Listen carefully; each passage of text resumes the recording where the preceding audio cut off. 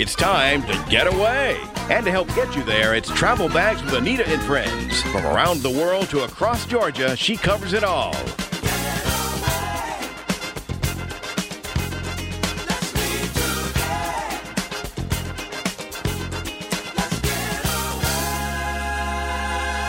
Now, here's the host of Travel Bags, Anita Thomas.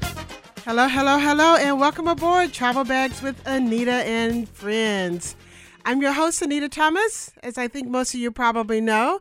But I don't know, do you guys know that I have been doing this travel stuff for 30 years, 30 plus years actually, if I'm completely truthful about it. But I don't want to give my full age away. So I put that 30 and then a little plus behind it. But for a long, long time, traveling all over the place with Pan American World Airways and then operating a travel training company as well and providing training all around the world. But, you know, during this next hour, I'm going to put all of that experience to great use. And along with Olivia Varnson, who is part of the Travel Bags team, and Doc Bill, who's also part of the Travel Bags team, we're going to bring you a lot of great topics today. So during the next hour, we want you guys to sit back. If you're driving, certainly you can't take notes. But if you're at home, definitely want you to pull out that pencil and pad and take a couple of notes, because we're going to share a lot of great information with you today when we talk about several different things. We're going to start off with talking about Sapelo Island. You know, we're always saying, you know, the show is brought to you by Sapelo Island. But we're going to get Doc Bill to tell you what's going on and how you can plan a spring and summer vacation to Sapelo so that you can have a great time, especially on those pristine beaches that are there. You don't want to miss that. Then we're going to go local. You know, we like to go local. You don't have to always travel long distances to have a great time. So we're going to go up to the Georgia mountains and visit Toccoa in Stevens County.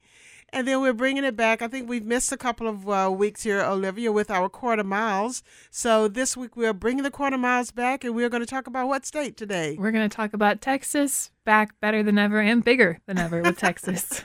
Exactly. That's a huge state. So there must be a lot of influence that came into choosing what would be on that particular quarter. But now when we talk about, you know, the beautiful state of Georgia and going local, certainly you can go local by going down to Sapelo Island. And the show today is brought to you by the Sapelo Island Birdhouses down on beautiful Sapelo Island, Georgia. So as we talk about it, if you want to check out their website, it is SapeloIslandBirdhouses.com. So check them out. And let's go on over to Doc Bill. So Doc Bill, are you there? I'm here. I'm basically sitting in the big birdhouse looking out at the ocean and the beautiful marsh in front. It's a beautiful day for now. We're going to have some rain come in this evening, but while we have a great day and the wind isn't up, in a little bit I'll go out to the beach and enjoy the pristine beaches. Well, tell me a little bit about those pristine beaches. There are two there, right? There's two. There's Cabrera Beach, which is a beach that has a lot of the driftwood at the north end of the island. And on the Barrier Islands, the north end is where you have the island slowly eroding. And on the south end is where you have the beaches and the island increasing in size. And today I'm going to probably go to Nanny Goat Beach and enjoy the beautiful breezes, see birds are out there, enjoy the few people that will be out there. And then later on today I'll probably do some foraging in some of the surrounding marshes, gathering a great vegetable, which people call seawort or sea beans. It's a nice crunchy fruit that you can find along the interfaces between the marsh and the salt water. And it's a great thing to put in salads or to saute. So I'm going to have some of that, as well as seeing what I can do with getting my hands on some crabs and the local seafood. Well, I'm sure right in that same area where you're going to go foraging, you can also get oysters and clams. Are those available as well? We've ended oyster season, but clams are available year-round. You can dig clams in the marsh year-round. And in Georgia, in the southern part, clams are dug in the marshes. They're not dug on the beach. So you can get clams year-round down here, as well as getting, the little vegetable, the sea beans. And there's always fishing. But today I'm going to just basically get the sea beans and see if I can get some crabs, and that's on my menu. But now, I know there was just the Blessing of the Fleet, which is technically supposed to be the start of the shrimping season, but I guess it's not technically the start. It's kind of the ceremonious type start of the shrimping season. Is that right? That's right. Shrimp season begins when the DNR says, Department of Natural Resources says it is open. But you can get still a lot of wild Georgia shrimp. The shrimp boats can't come in that close, but they can go out about 6 miles. So there's still plenty of fresh Georgia, freshly caught shrimp down here. There's plenty of crabs, and if you look around, you can even find a few soft-shell crabs are still to be had. And hopefully I can find later on today some stone crabs. So there's a lot of variety out there. The cottages are beautiful. They're well appointed. It's relaxing. You can sit and do nothing, or if you have to connect, there is Wi-Fi and there is television. So those are avenues as well. But I'm going to spend time talking to the people on the island and enjoying the scenery and the wildlife. Well, now, you said you're going to spend some time talking to the people on the island. I mean, is that something that visitors can do? I mean, because a lot of people are really interested in learning a lot more about the Geechee and the Gullah culture, finding out what the differences are between those two, and just having an opportunity to do a little bit of touring. So what opportunities are there for people to take part in that type thing when they come and stay at the birdhouses? It's a lot, because since there are only about 40 people on the island, everybody knows what's going on. There was a couple this morning who came to rent a golf cart from a little business called Sapelo Go, and no one was there to meet him at the station, but people saw them getting off, and people saw them walking around. So they told other people, and they told other people, and someone told me, and I told the other people. So people were coming. Everyone saw them, but they were just on their time frame. Their time frame was, I need to be serviced now. And I said, calm down. People know you're here, and lo and behold, 5 minutes later, people showed up to pick them up and take them to their golf cart and let them see the island. It's just a different vibe, and you want that. You want that step back in time, that time where you're not have to do what you're supposed to do right then and then now. You want to sit down and enjoy the, going back 200 years on a barrier island.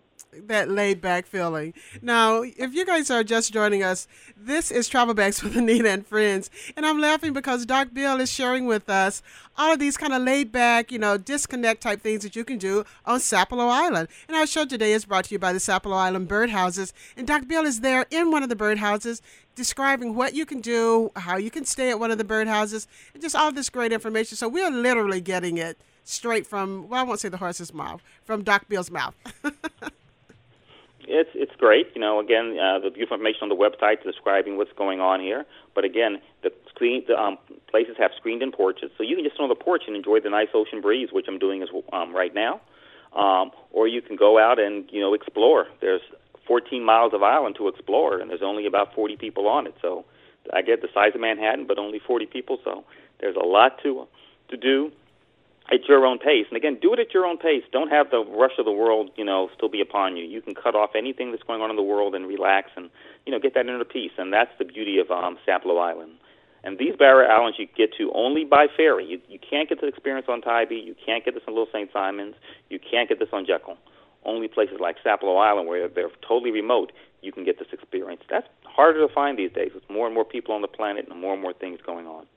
Well, the thing I like also, too, is that you mentioned, some of the amenities that are there in the birdhouses. You have the flat screen TV.